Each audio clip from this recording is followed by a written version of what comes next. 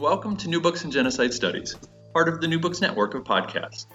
My name is Kelly McFall from Newman University, and I'm the host of the show. Today we're starting a quick series of podcasts about the mass violence in Indonesia starting in 1965. In the near future, I'll talk with Kate McGregor and Annie Pullman about their edited volume about the period, and with Jess Melvin about her book about the Indonesian army and the violence. But today, we'll start the series by talking with Jeffrey Robinson, professor of history at UCLA, about his new book, The Killing Season, A History of the Indonesian Massacres, 1965 to 1966. Jeff, welcome and thanks for joining us on New Books in Genocide Studies.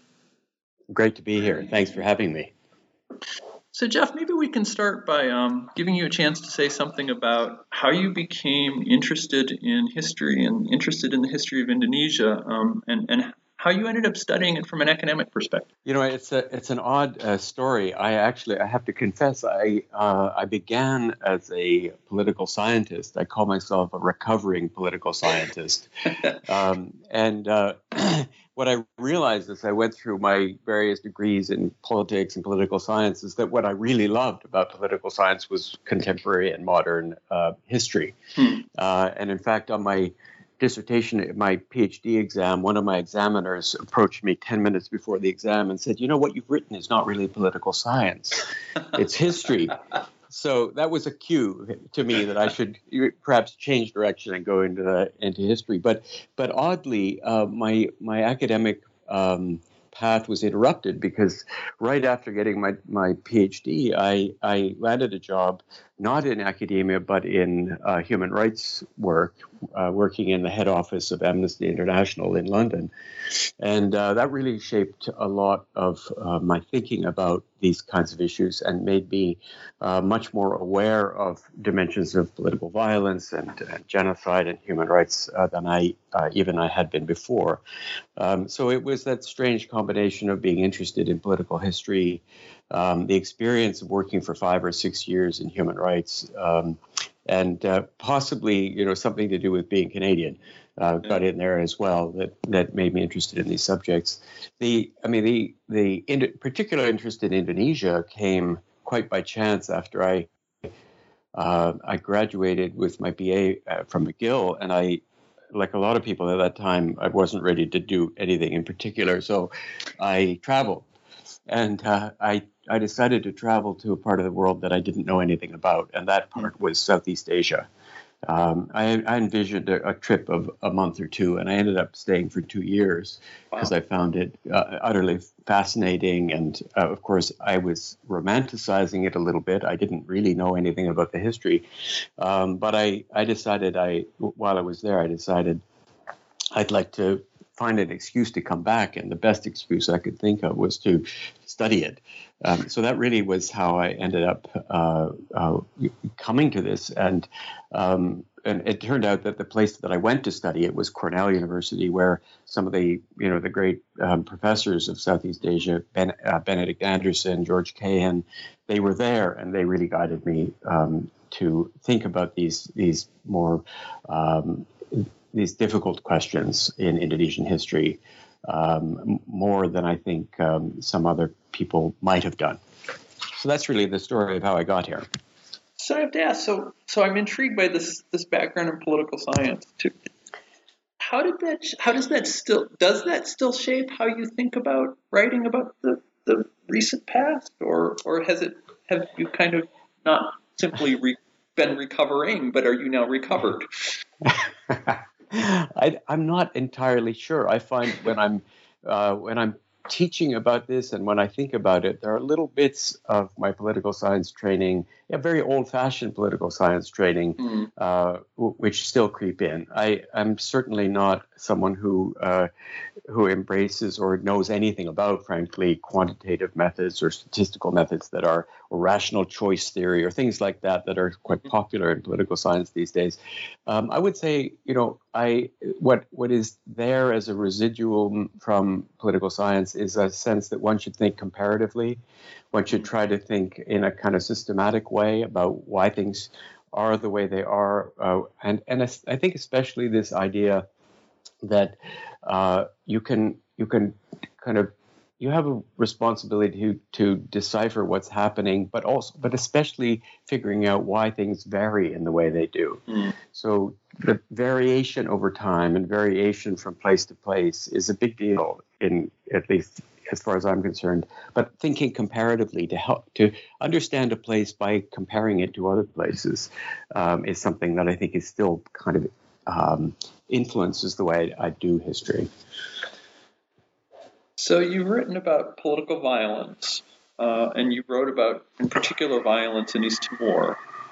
Why this book now about the Indonesian massacres?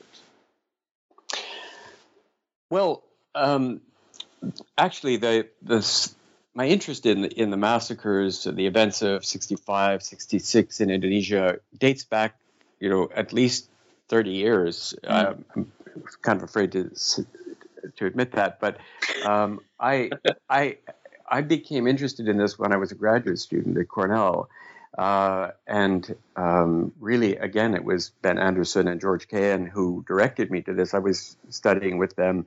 And in fact, it became a part of my dissertation, which was on political violence in Bali, which included, the book really began and ended with the question of why had these terrible things happened on this supposedly, this island, which people think of as being such a paradise.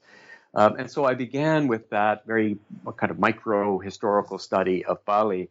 But I always had in mind, in the back of my mind, that it would really be helpful to have a much wider picture, to be able to look at the entire story, both across the Indonesian archipelago, but also to place Indonesia into a wider kind of world or regional context.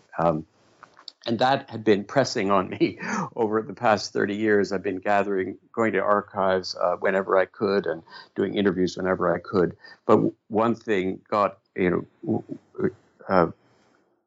over 30 years or so, other things kept on getting in the way. And I finally managed 4 or 5 years ago to put my shoulder to the whatever one puts one's shoulder to. But anyway, I moved back into this with a vengeance, and got on with it. I think it's so. The simple answer is I've been thinking about it for an awfully long time, and I really, really just I felt that after all these years of thinking about other places, particularly Timor, but also thinking about Cambodia and thinking about genocides broadly, which is something I've been thinking about more and more over the years, I felt finally equipped to take on this rather daunting task of trying to understand the Indonesian violence in its entirety.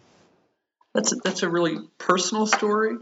I'm thinking about this little series that I've got going, which I couldn't have done 5 years ago, at least as a genocide scholar who looks at Indonesia as a case study rather than an Indonesian scholar who looks outward.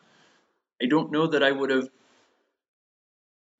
there would have been the resources, the new books that would have allowed me to pick up this kind of series until relatively recently. So is that right?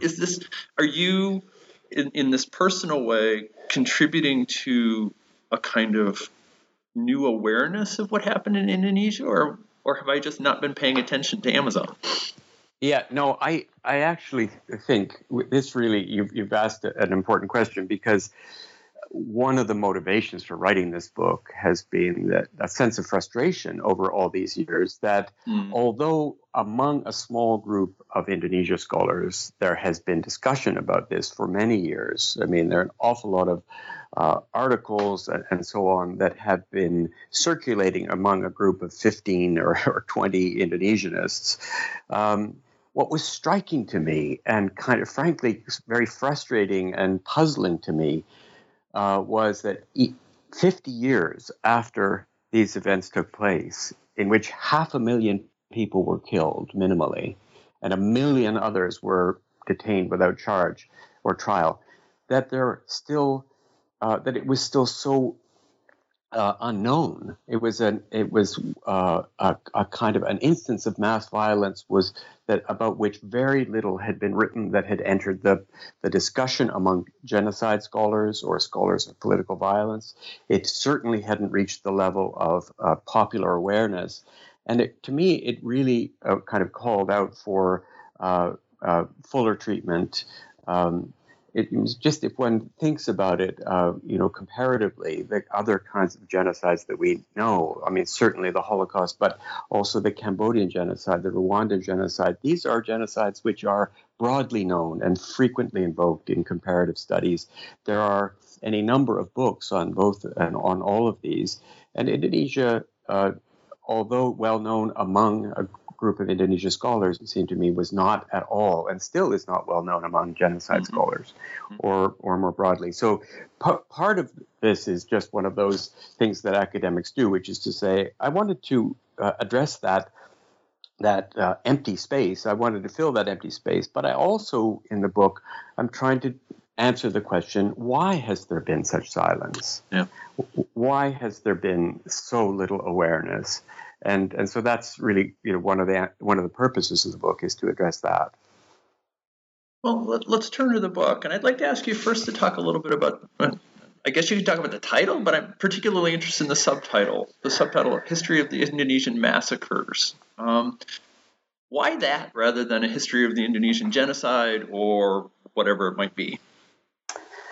Yeah, it's a fair question, and it has no simple answer. But and I will say that I'm not. I look at that title quite a lot and think, I wonder if that's the right title. But here was the thinking. Here's the thinking behind it. I mean, I'll be very honest about this. That my publisher said, why not call it The Indonesian Genocide: A History?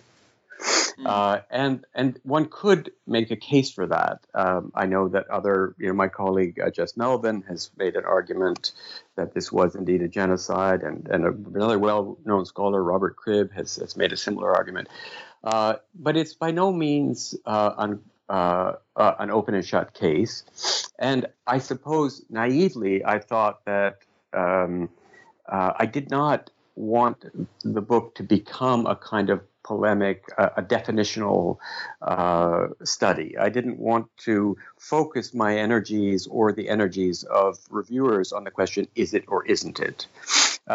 Because it struck me that, having looked into spent some time reading in genocide studies, that wasn't necessarily the crucial question, and that we can, I think genocide scholars often find themselves getting involved in definitional debates that may not actually elucidate important historical or analytical questions. And I wanted to focus the question on, well, what happened here? Why did it happen?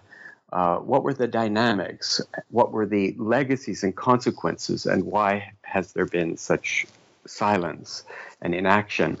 And I didn't see how, I didn't want then the discussion to become, well, Robinson calls it a genocide, but perhaps he's wrong. And how does he know it's a genocide? And so my publisher said, well, can't you just throw something in about genocide and go, I may be giving away. And I said, I've written the whole book kind of scrupulously avoiding that question. Maybe that was, a mistake. But I can't, in all honesty, being intellectually honest, I can't suddenly at the very end say, because I want to call it a book about genocide, suddenly introduce an argument about its being a genocide. Even though I at the same time, I don't want to get into a polemic with the people who've decided to call it one, because I completely understand the argument and I'm not opposed to it. It's something that I just didn't want that to be the central the central point. I didn't want the book to be an argument about the fact that this was a genocide. I guess, I don't know if I'm making myself clear. Yeah, no, that makes sense. And I think as academics, we often underrate the influence of editors in terms of how our work is perceived. I'm working now on something with Norton, and And the editor with whom I started to work on this manuscript wanted me to change the title for kind of similar reasons. And then he left to go somewhere else in the company. And the next guy said, well, it's fine. Yeah. And that's not a particularly academic way to frame an argument, but I'm happy about it. Yeah. And I think we ignore that. But you're right. The silence that you talk about means that many of the listeners here probably don't know a whole lot about what you wrote about. So maybe we'll start by just kind of getting some common sense of what happened. So what happened on October 1st of 1965? Well, essentially, the story can be told fairly simply, which is that October 1st, 1965, 6 generals, Indonesian generals, were kidnapped and killed. And shortly thereafter, the remaining military command claimed that those generals had been kidnapped and killed in a conspiracy by the Communist Party of Indonesia, the PKI. And on the basis of that unproven allegation, began a campaign of violence against the PKI, which was a legal, popular political party, and against the left nationalist president at the time, who was not a communist, but who was sympathetic to the PKI. And in the course of the next 6 months, so from October 1965 until about March 1966, in that campaign against the left, something like 500,000 communists or alleged communists were killed. Another 1 million or so leftists were incarcerated, some of them for more than 30 years, few of them with any trial. And so you had this a massive campaign which led not only to killing but to incarceration. And there's one thing that I find very important to emphasize in this, which is that this was not a civil war. We're not talking about two sides fighting. The Communist Party was at the time completely legal. It was actually quite popular. It had 3.5 million members. It was the largest non-governing Communist Party in the world. It had probably 20 million members of affiliated organizations, so women's groups, youth groups, farmers groups, writers groups, and so on. And these also were targeted. So the people who were being killed were not combatants. They were not people who had done anything. They hadn't committed a crime. They were farmers, day laborers, civil servants, teachers, dancers, and so on. And they were killed in pretty gruesome ways. They were, as many of them, decapitated. They were castrated. Their heads or their dismembered bodies were left in public places. And so, I describe it in the book as one of the largest and swiftest instances of mass killing and incarceration in the 20th century. And I think that is still true. But I think it's really important to take note of the fact that it was a campaign that was based on and that was rooted on and justified by an unproven allegation that some members of that party had kidnapped and killed 6 generals. And so the people who were killed could in no way have been implicated in any crime, even if that allegation had been proven true, which now, for more than 50 years later, it hasn't been proven. And so making it all the more egregious, I think. Yeah, so since the army and various perpetrators are going to use this as the explanation or the excuse for the violence that will come, maybe you can say a little bit more about what do we know about who planned it and why it happened, this kidnapping of the general. It's of course one of the problems has been, and one of the preoccupations of Indonesia scholars has been who done it. I mean, who did kidnap the generals? I think the best, there are 5 or 6 different explanations, which I'm not going to rehearse. You can find them in the book. But Yep. The least plausible of the 6 is the official version, which has been taught in schools for 50 years, which is that it was the PKI, it was the Communist Party that did it. The more plausible explanation is the one that was already suggested by the coup, or the people who carried out these actions in the first place, which is that it was a group of disgruntled, somewhat disgruntled, middle-ranking army officers who did not like the direction that their commanders, the high-ranking generals, were taking the country. They felt that the generals were moving too swiftly to the right, that they were perhaps conspiring with the CIA to stage their own right-wing coup, and that what they were doing was trying to preempt a CIA-backed coup. Now, could the left and the PKI in any sense have been involved in that cabal with these middle-ranking officers? Sure. There's one argument that perhaps the chairman on his own, without consulting with his standing committee or the central committee, may have had an intermediary who was communicating with those middle-ranking army officers and saying, we're with you. But that is still highly speculative, and even if it were true that this fellow Aidit had somehow given a green light or said, we're in favor of this, it is a far cry from the claim that the party as a whole and all its members and all its affiliated members were responsible for an act of treachery. So the jury is still out, except to say that the official version is the least plausible and has the least evidence to support it. The only evidence, in fact, that has been adduced to support the official version, which was that the PKI organized it and carried it out and was seeking to seize power, is evidence that was extracted under torture from the people who were detained right afterwards, and one case of a supposed confession which could never be corroborated because the person who confessed was shot immediately after they allegedly signed it. So there's reason for real skepticism about the official version, and it's a point that I try to highlight in the book.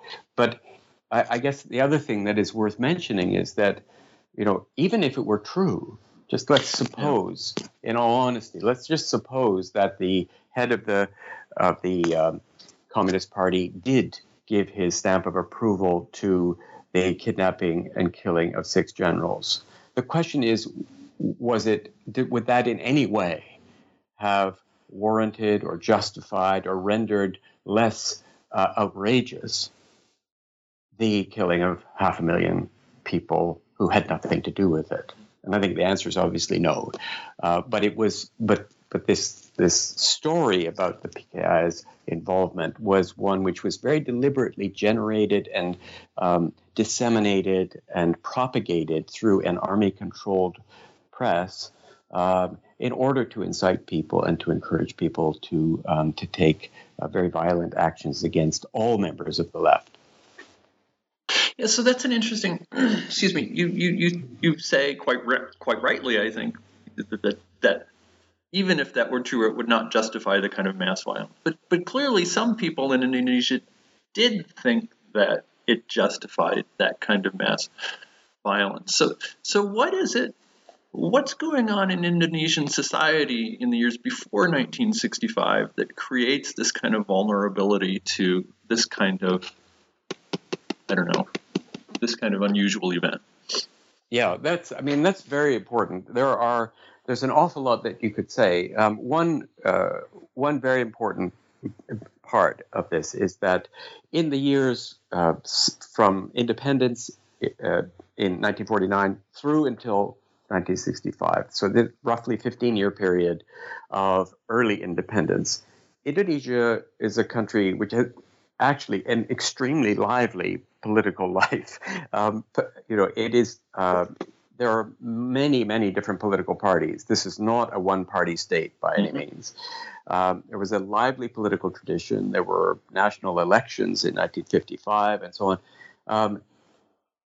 But over time, by the late 1950s, particularly because of the Cold War context, I would say, politics in Indonesia was growing increasingly polarized between the left, which was dominated by the Communist Party, and the right, which was dominated by the army, which was very much involved in politics, but also their allies on the right, a very conservative branch of a nationalist party, and a number of Muslim parties, Indonesia being about 85% Muslim. And this split, this polarization between the left and the right, with the army being largely on the right, became increasingly fraught, and politics was happening more and more, I would say, in the street. So there were demonstrations and counter-demonstrations and huge rallies in which the different parties were mobilizing thousands, sometimes tens of thousands of their supporters to indicate their relative political strength and to get the ear of the President Sukarno. And so there was this kind of heightened political mobilization that was taking place in which the conflict, the tension was really close to the surface. But I would emphasize that even with that tension and that conflict and the kind of hyper mobilization of youth groups and so on, there was very little violence. There were a few instances, of course, but there was not widespread violence. And so this, one has to then say, well, okay, yes, there was tension. Yes, there were conflicts. And these conflicts were not merely political. They had sometimes cultural, sometimes religious, sometimes economic dimensions, class dimensions, and so on. Fights over land, for example. But one still has to explain how such conflicts, bitter though they may be and deep-rooted as they might be, how they turn into widespread violence.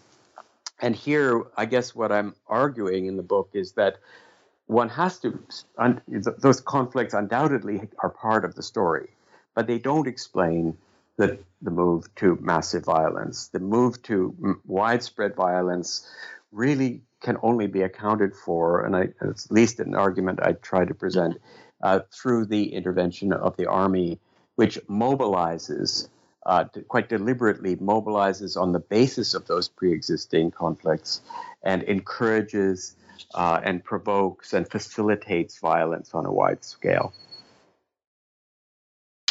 And one of the ways you try and address this, the central claim of the book, is by talking about the geographic and very personal way patterns in which the people who are killed are killed. So maybe you can talk a little bit about that. Who was killed and how were they killed? Yeah. This is an interesting thing, which I think one can only start to think about when looking at the whole country. Mm-hmm. A lot of what we know about the Indonesian killings has been based on regional or local studies, and those have been extremely important in building up a picture. But what's fascinating is that when one puts them all together, certain patterns emerge, which were not evident on the basis of looking at one place or another. And so there's two kinds of patterns which are distinctive. First of all, the violence doesn't happen to nearly the same degree everywhere. There are some regions where there is terrible and intense violence. These are places that may not be well known to people, except, for example, Bali was one of the centers of the worst violence. Central and East Java also were centers of violence. There were others as well. By contrast, there are parts of Indonesia where there was relatively little killing. And so one has to ask, well, what accounts for this geographical variation? This is one of the things that I tried to explain. But the other thing, which is quite notable, is that even though the killing is geographically dispersed and uneven, the methods of killing, the ways in which people are killing, was actually quite consistent. And so in virtually every place, what you find is that the killing is carried out, at least ostensibly, by local paramilitaries or vigilante or militia groups. It looks as though this is local and spontaneous violence, but in fact, when one looks more closely, one finds that those militias or vigilantes are always mobilized by, encouraged by, armed and organized by the army. Another common pattern that one finds across the archipelago is the manner of killing. So the practice of bodily mutilation. Bodies are chopped up, decapitated, heads left on posts, really quite shocking things. This happens across, despite cultural differences, religious differences across the archipelago, these things are consistent. And also the use of sexual violence and the common feature of sexual violence and torture. So one has to ask, well, how do you explain the consistency in the nature and the character of the violence, but at the same time as there's this geographical discontinuity? And my argument here is basically that the only way that this can really, the best way to explain this is by observing the role of the army in perpetrating and organizing these killings. So addressing the second question first, which is, why the consistency? What I observe is and argue is that there is a certain kind that the army over time, really dating back to the 1940s when it was fighting for independence, developed a kind of what I call a repertoire of violence, or a culture of violence within an institutional culture within the army, such that these kinds of behaviors, certain kinds of styles of violence became commonly practiced within this institution and shared with those militia groups which served as their proxy. And so you didn't need to have an order issued or anything like that, but you had a kind of a common culture, institutional culture developing in which decapitation, sexual violence, torture, bodily mutilation, and so on were the norm. And the second part of this argument about, well, why then is it so geographically dispersed? If it was the Central Army Command, why wasn't there violence everywhere?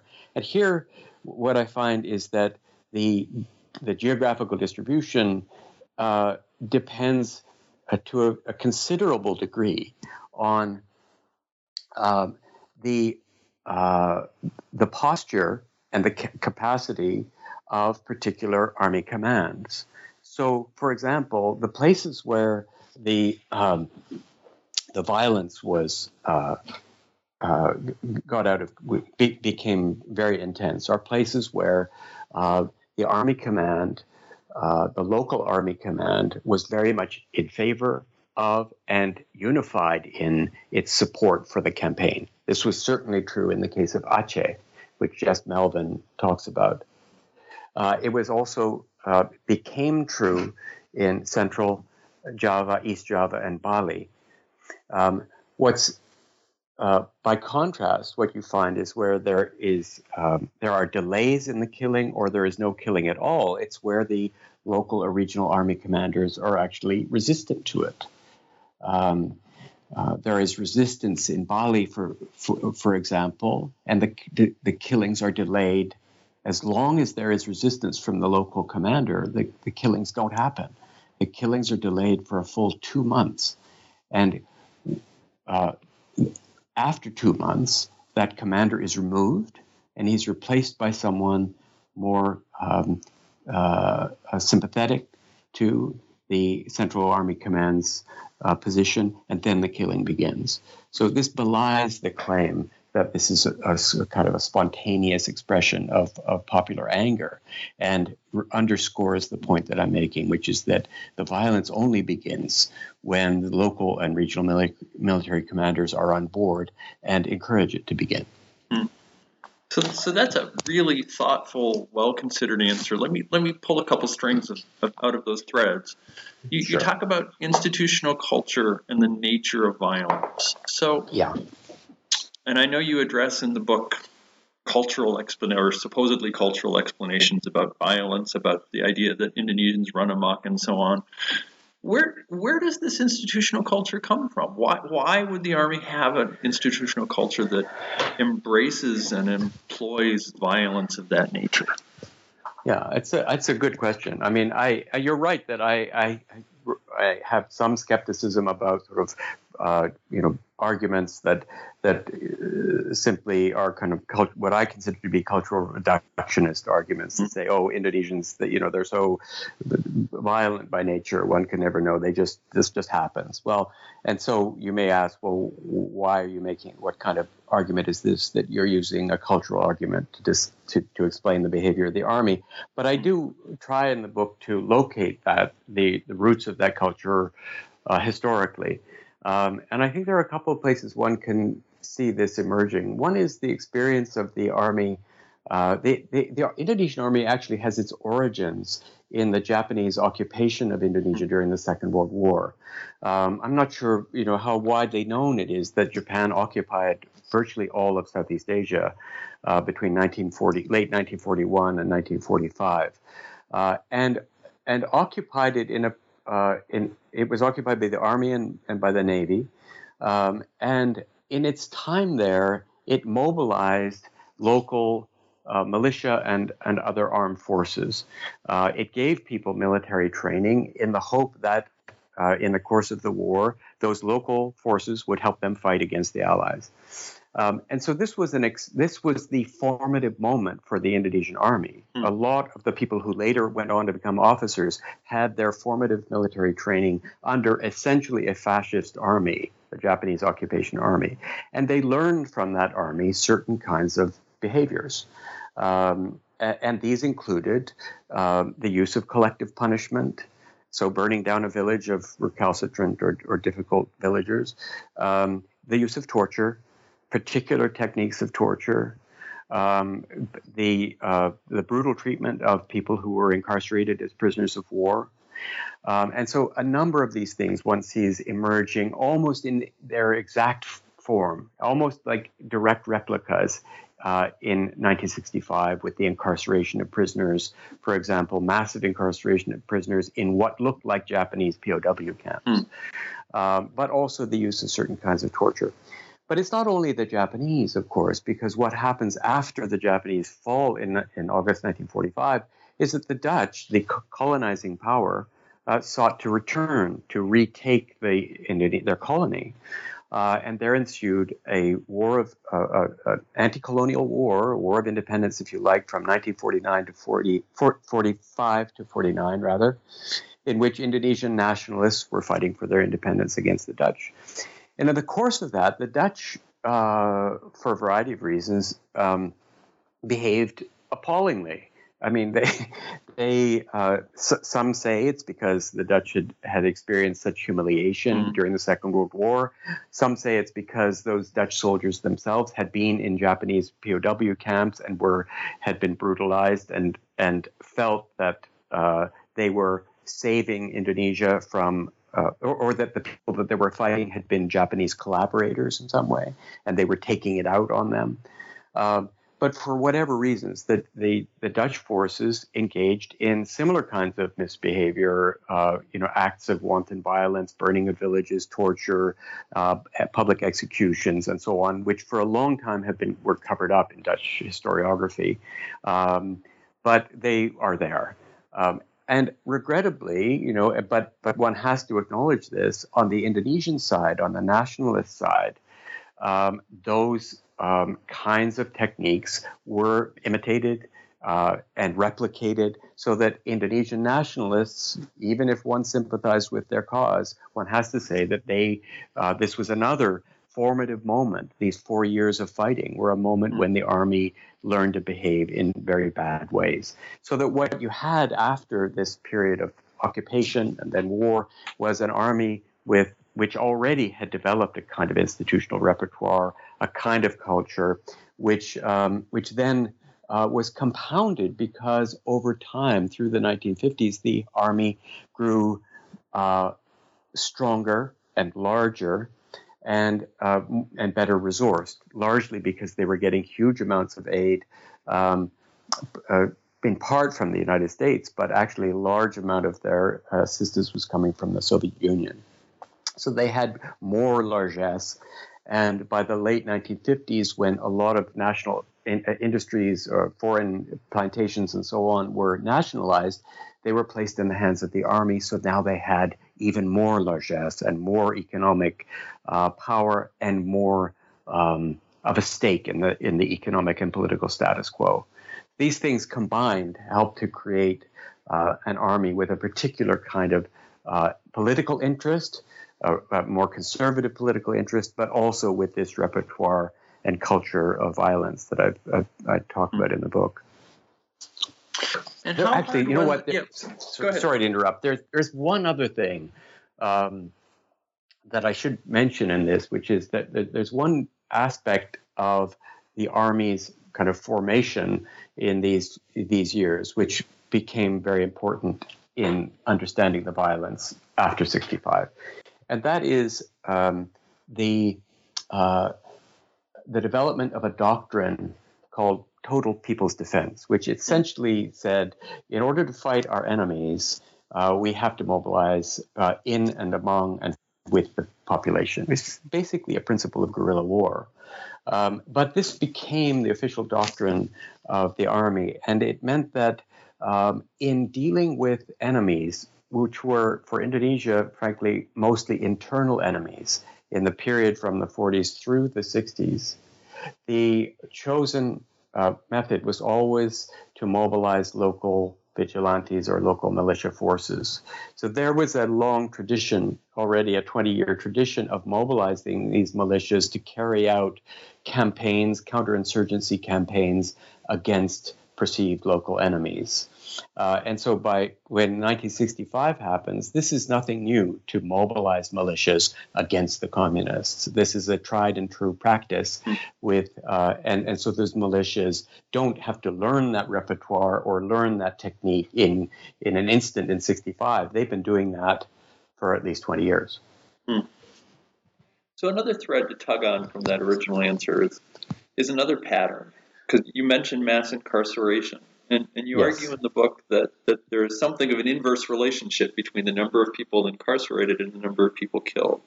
So maybe you can talk about that, and along with that, and I don't want to spend too much time on the subtitle, but I am intrigued with periodization.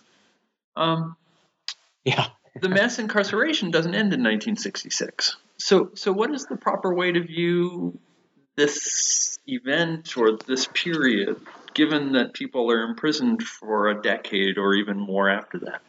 Yeah. Oh, it's a really good question. And that's one of the reasons why, as I said earlier, I look at that title and I think, is that really the right title? Because, of course, one of the things that I think is very important in understanding this history is that it's not just about killing. Mm-hmm. It is about mass incarceration, and it's about the relationship between those two things. These are part of a single campaign. But what's fascinating too, if one looks at the large picture, I said earlier that the killing is dispersed and it's uneven. The same is true of the pattern of mass incarceration. And as you suggested in your question, what I think we can see, although more research definitely would be warranted on this, is that where in the areas with the highest and most intense killing, the pattern, the long-term incarceration tends to be lower. Whereas in places where there is relatively little killing, you see higher rates of mass incarceration, long-term mass incarceration. And what I think is happening here, and I think there's some evidence to support this presented in the book, is that essentially, regional and local army commanders are making decisions about their preferred approach to dealing with the left, dealing with the PKI. In some cases, they choose to kill them. In other cases, they find it more acceptable, maybe more effective to incarcerate them. And so if you have large levels of mass incarceration, that's because that commander has decided, you know what, we're not going to kill them, we're going to incarcerate them. And there's some interesting sort of support for this if one looks at the areas where there were large, intense killing. So East Java, Central Java, also North Sumatra and Aceh. There are the documents that, such as we have, the testimonies, the accounts that have kind of made their way through to us from that time indicate that quite often the commanders are saying, well, we simply don't have the resources, the food, or the space to have tens or hundreds of thousands of people locked up in our jails. We can't do it. We don't have enough money. So what happens is they would put them on trucks and send them out to a village and tell the local militia, deal with these guys. So killing is a way to solve the problem of over-incarceration. And so, and so there is a serious kind of logistical issue at stake that is, or a logistical logic that is kind of chilling, that you kill people in order not to have to pay for their incarceration, or because you simply don't have the resources. And the central command has said, look, we don't care what you do, just get rid of them. And so, again, as I say, there are whole parts of the country where we really don't know still what happened. And it would be fascinating if somebody, would pursue this and see if it turns out to be true. But that is my sense of what's going on. And then in answer to the second part of your question about the periodization, well, you're absolutely right. I mean, there were people who were incarcerated. Some people were, I should say, were detained for maybe several months or a year and then released. Some were detained for a few months and then killed. But if we talk about long-term incarceration, I'm really talking about people who are detained for several years without charge or trial. Some of them, more than a decade. Some of them for 30 or more years. And a number of those were sent to basically to work camps that were, as I mentioned earlier, similar to Japanese POW camps in very remote islands. One very well-known one called Buru Island, where about 10,000 people languished for around 10 years.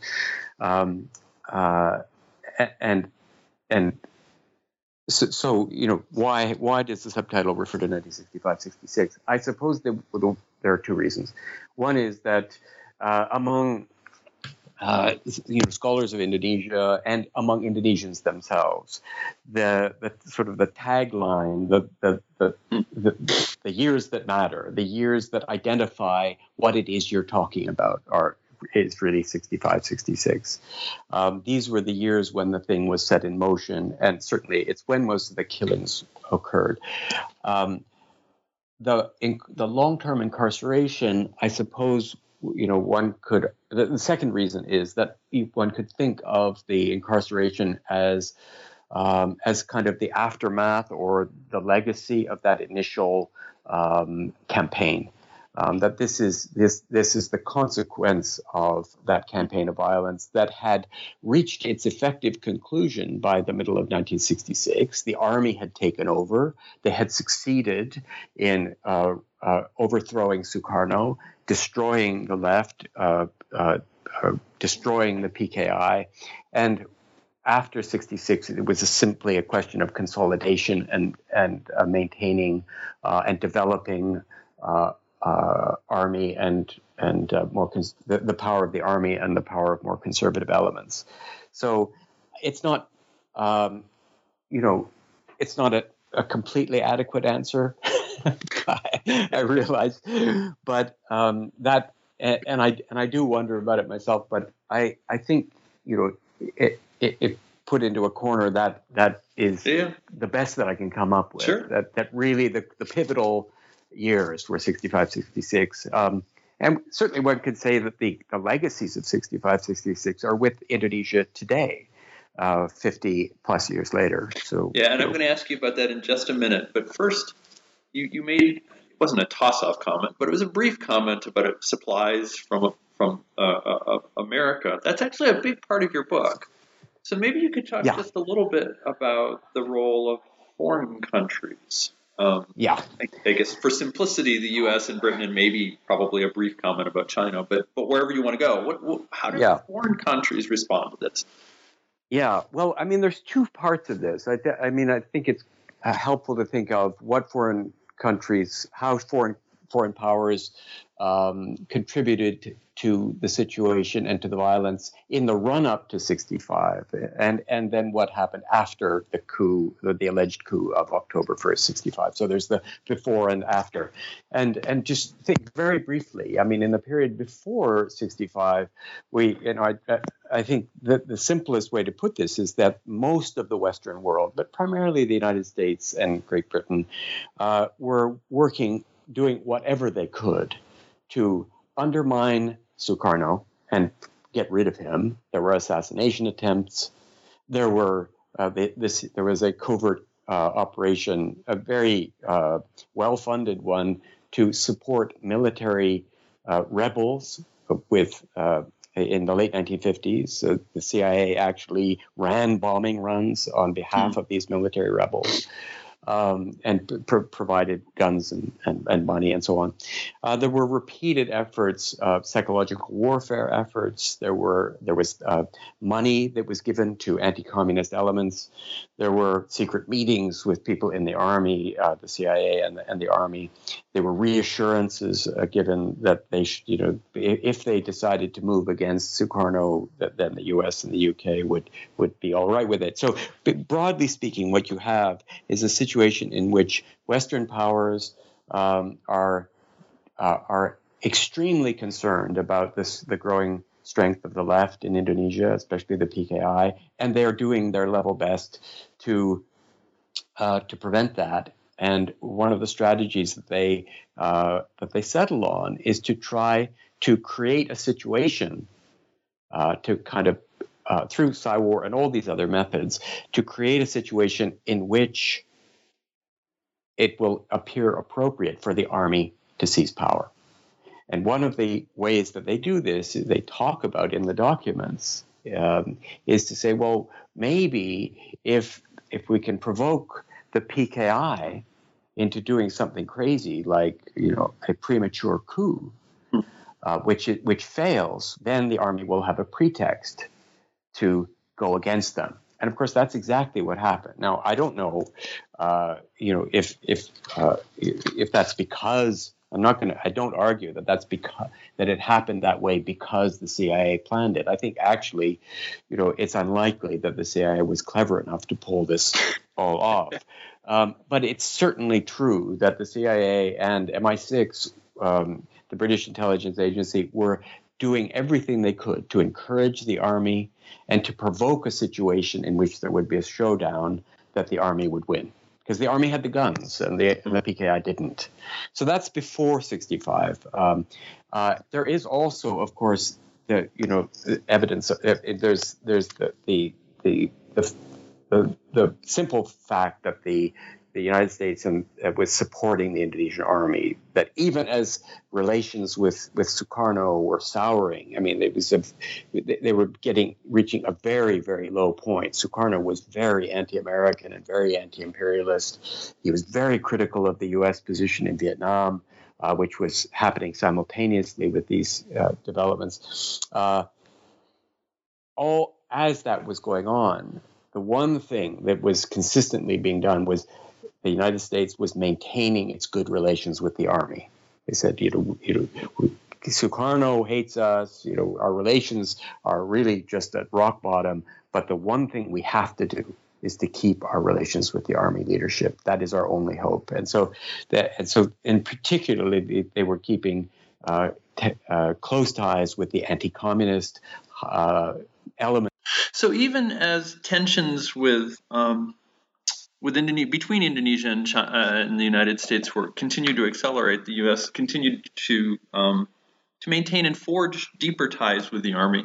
What happens after the supposed coup attempt and the initiation of the mass violence? Well, here the evidence is even stronger of U.S. and British complicity, and I use that word, quite deliberately. The evidence shows pretty clearly, I would say unequivocally, that in the weeks and months following the alleged coup, the U.S. and the British and others as well actively encouraged and facilitated the violence, and they did that in a couple of ways. They began within 4 or 5 days. They had established a covert campaign of disinformation and propaganda that was designed explicitly to, in their words, blacken the name of the PKI. So they were deliberately spreading stories about how the PKI was responsible for the killing of the generals and inciting people to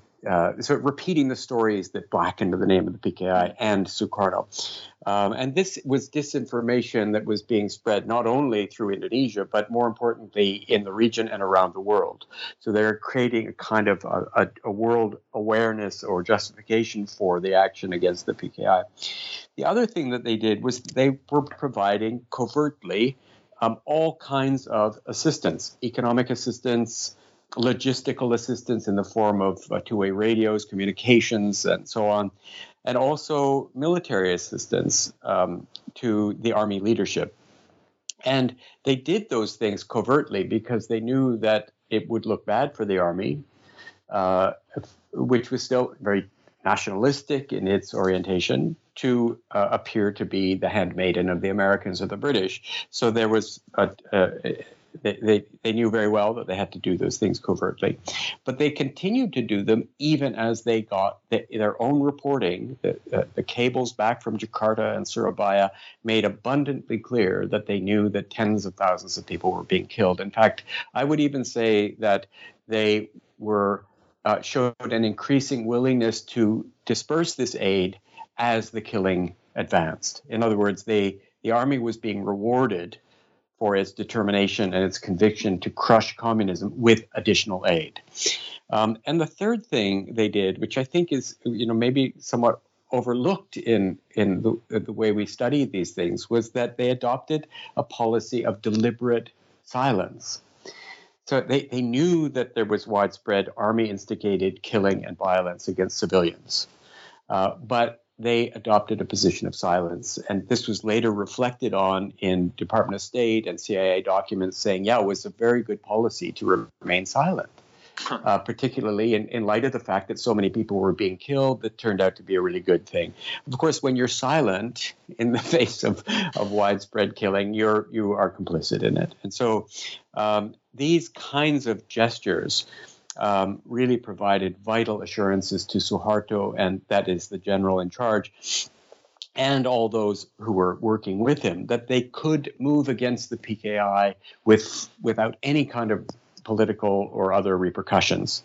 And so I would argue really buttressed and encouraged and facilitated the Army's campaign against the left at a really vital juncture. There's also been some talk in some strands of the literature about the involvement of China. Is there anything to that? What can you say about China briefly? Interestingly, the story I would just begin by saying that the evidence that China and Mao were somehow responsible for the killing of the generals or had conspired with the PKI to try to overthrow the government or whatever, the evidence is simply not there. The reason we talk about this is is in part because this was a story that was put about by the army in October of 1965, and which was repeated quite commonly by the United States and the UK in their disinformation campaign. It was a way. It was listed as one of the ways to blacken the name of the PKI and to strengthen the campaign against it, because at the time there was this idea that a very sort of patriotic and nationalist idea that we didn't want communist China meddling in our affairs. So what better way to blacken the name of the PKI than make them appear to be the handmaiden or the proxies of China? But as I say, the evidence to support it is really very, it is basically non-existent. And interestingly, even the internal documents, the U.S. internal documents, acknowledge that there's no evidence that at the time that China was the mastermind behind the PKI, but they continue to put out this disinformation anyway because it has a good effect, the desired effect of blackening the name of the PKI. Well, we've taken a lot of your time, so we're coming to the end of the interview. So maybe just a quick question about how the period is remembered in Indonesia. And maybe I'll start by just saying, if my students have heard anything about this that they didn't get from me, it's because they watched one or both of the Joshua Oppenheimer documentaries. The Active Killing, or the other one whose name is slipping my mind. The Look of Silence. Yes, thank you. So how are those received in Indonesia? Well, that's very interesting. They both films have been quite well received by people of a critical mindset, by younger people, by people who are engaged with and interested in political history. Younger kind of activist groups have really been, on the one hand, quite amazed that to see these things and inspired by them. At the same time, they have not been, needless to say, they've not been welcomed by Indonesian officials, where the reaction to and the feelings about 1965 are still really have not changed substantially in 50 years.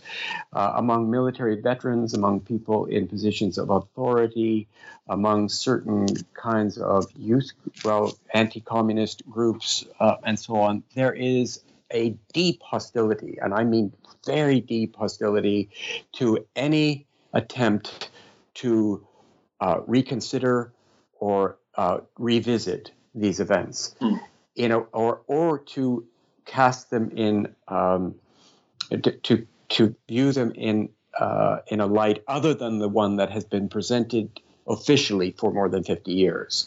And so you have going on now in Indonesia the possibility of a real contest over history.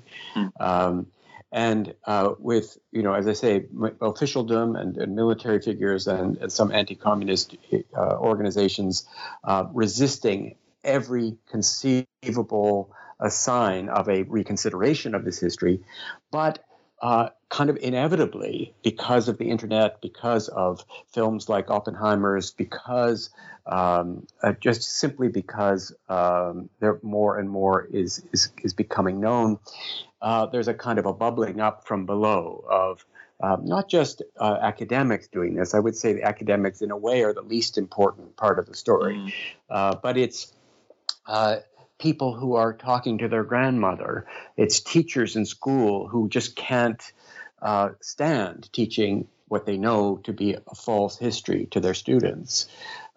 It's people who are wondering, whatever happened to Granddad?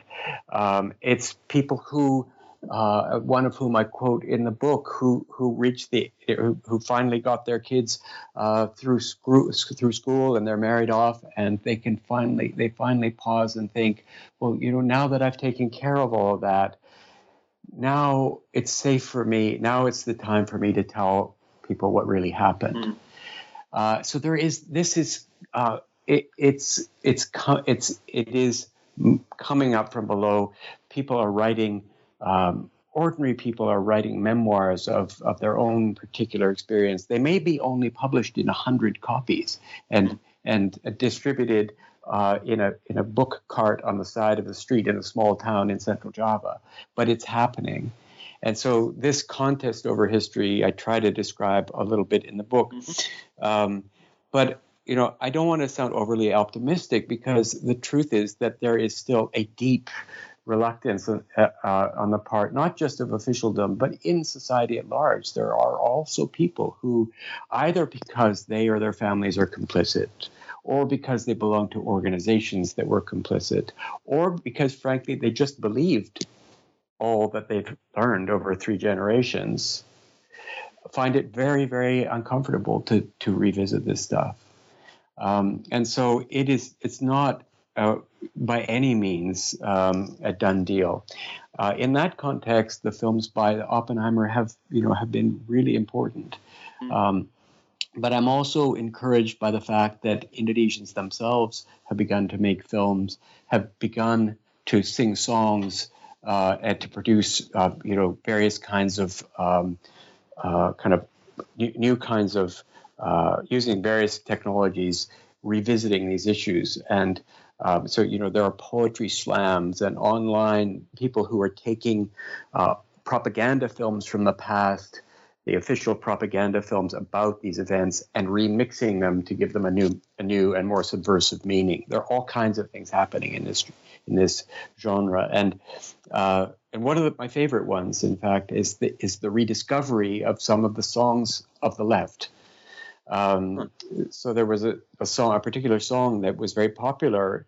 It actually dates back to the Japanese occupation, but it's just a very moving song about a woman who's poor and who goes out to try to gather weeds and various things to sell them in the marketplace to feed her family. It's a very haunting song, and it became popular among people on the left, and it became it became associated with the PKI. And after 1965, it was banned, and people who sang it were accused of being communists. And so now, in the last few years, as a kind of a way to rediscover and to reclaim that past, people now are singing that song again.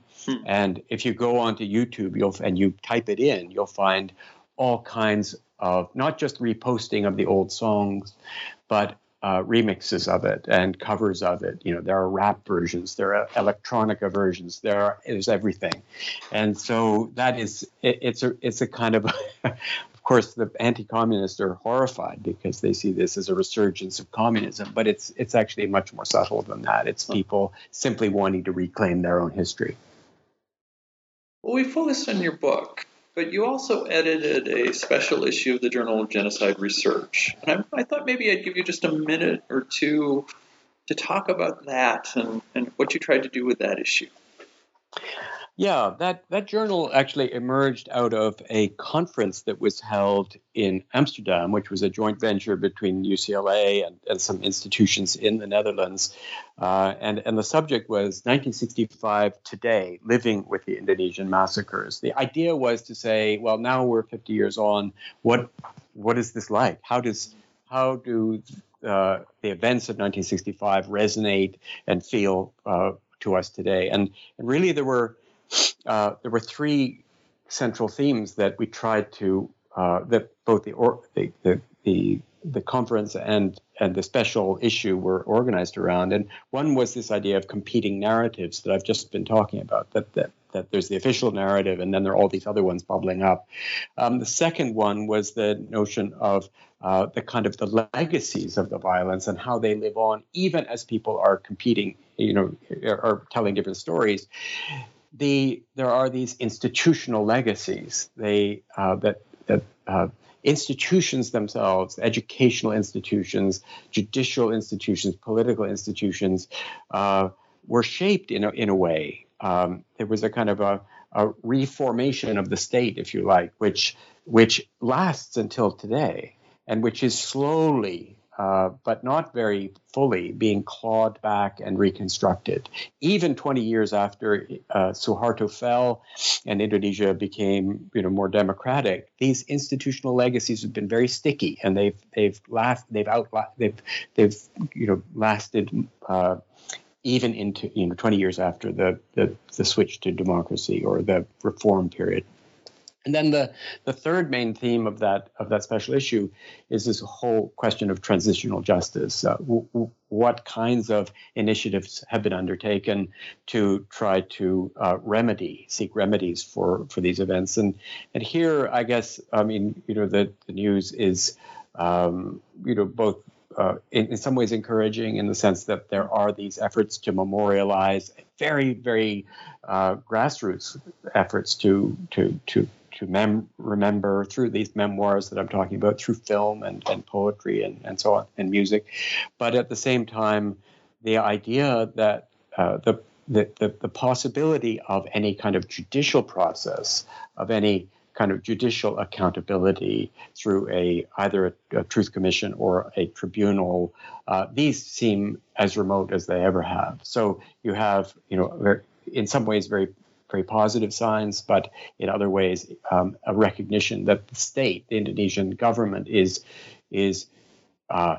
farther away than most governments would be in this. Sorry, let me rephrase that. That the Indonesian authorities are not remotely interested in pursuing any legal remedy. And this is quite remarkable when you think about it.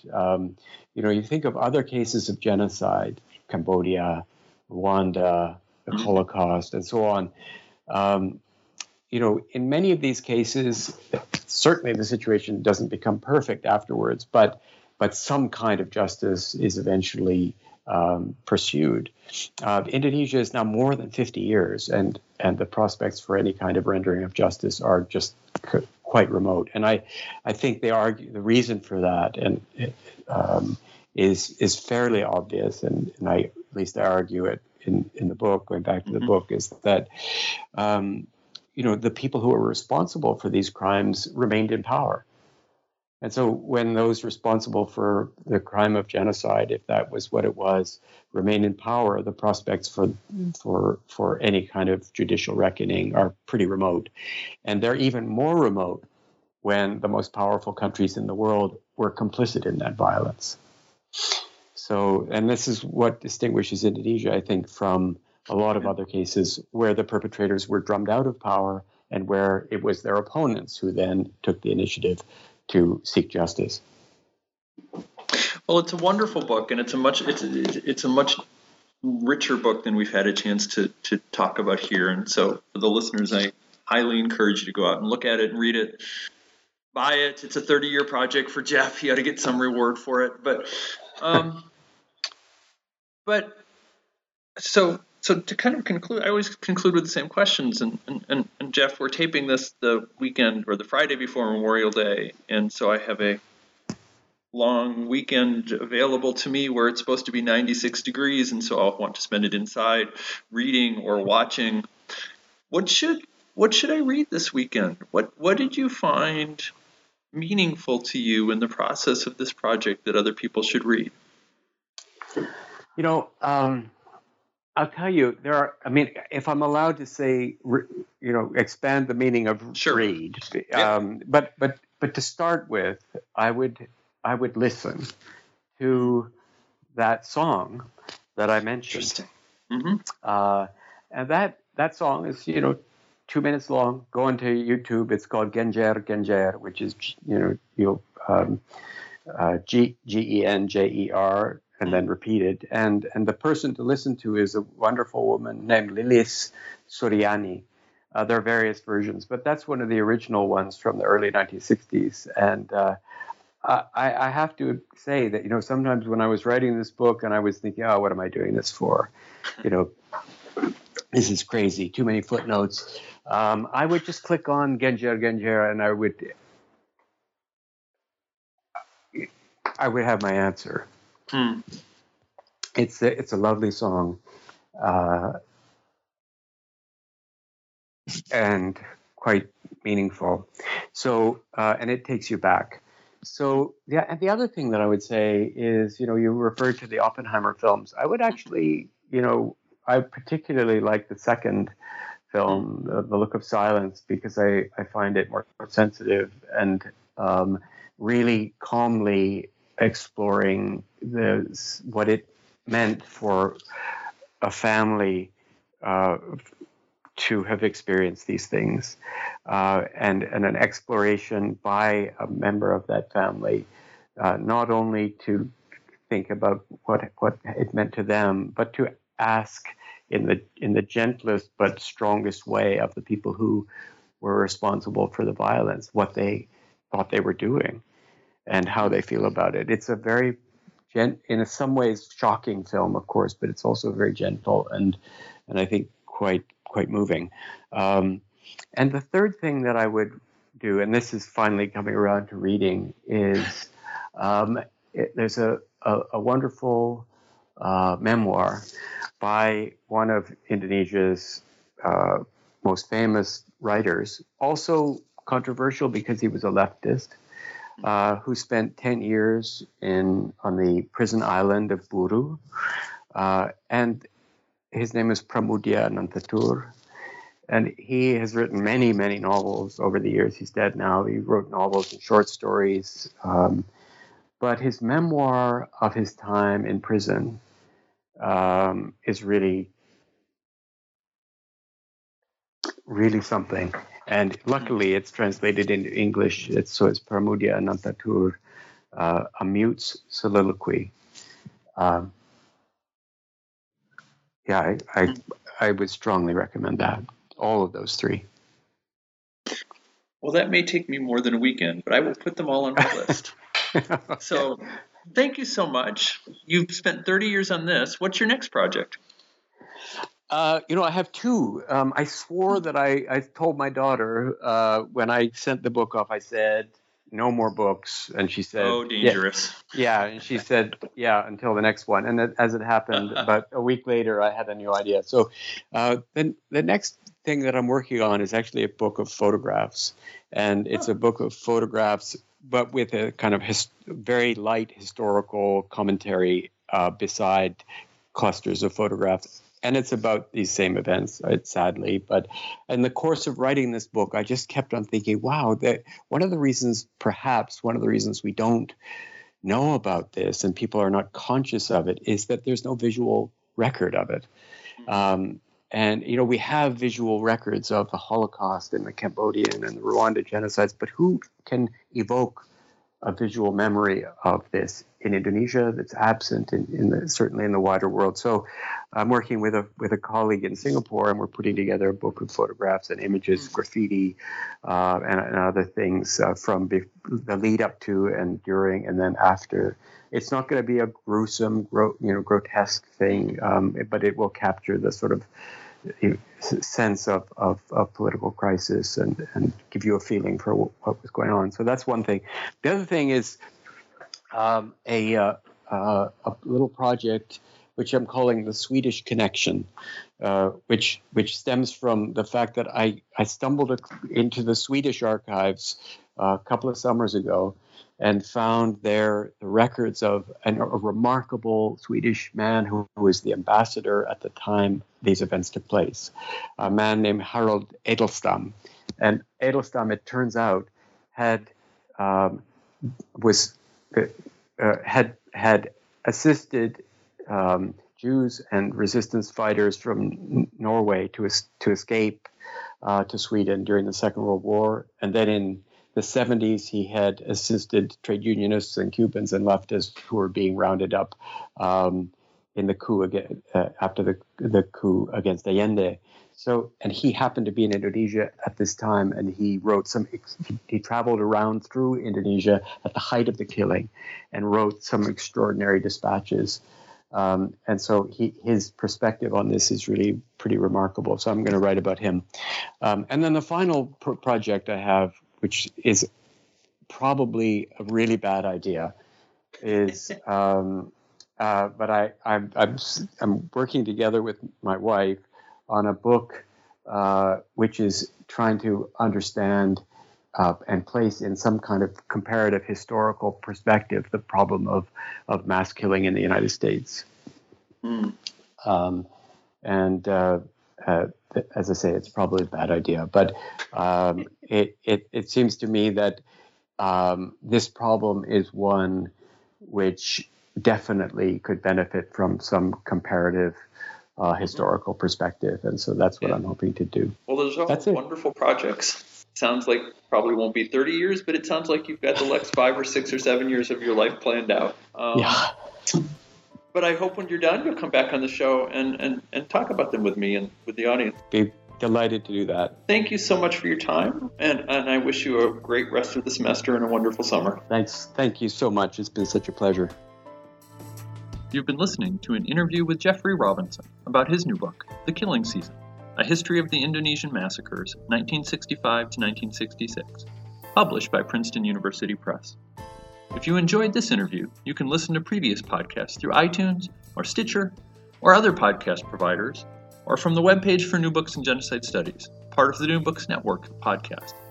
I hope you'll join me next time when we'll continue our short series of podcasts about Indonesia. Until then, thanks for the download and have a great month.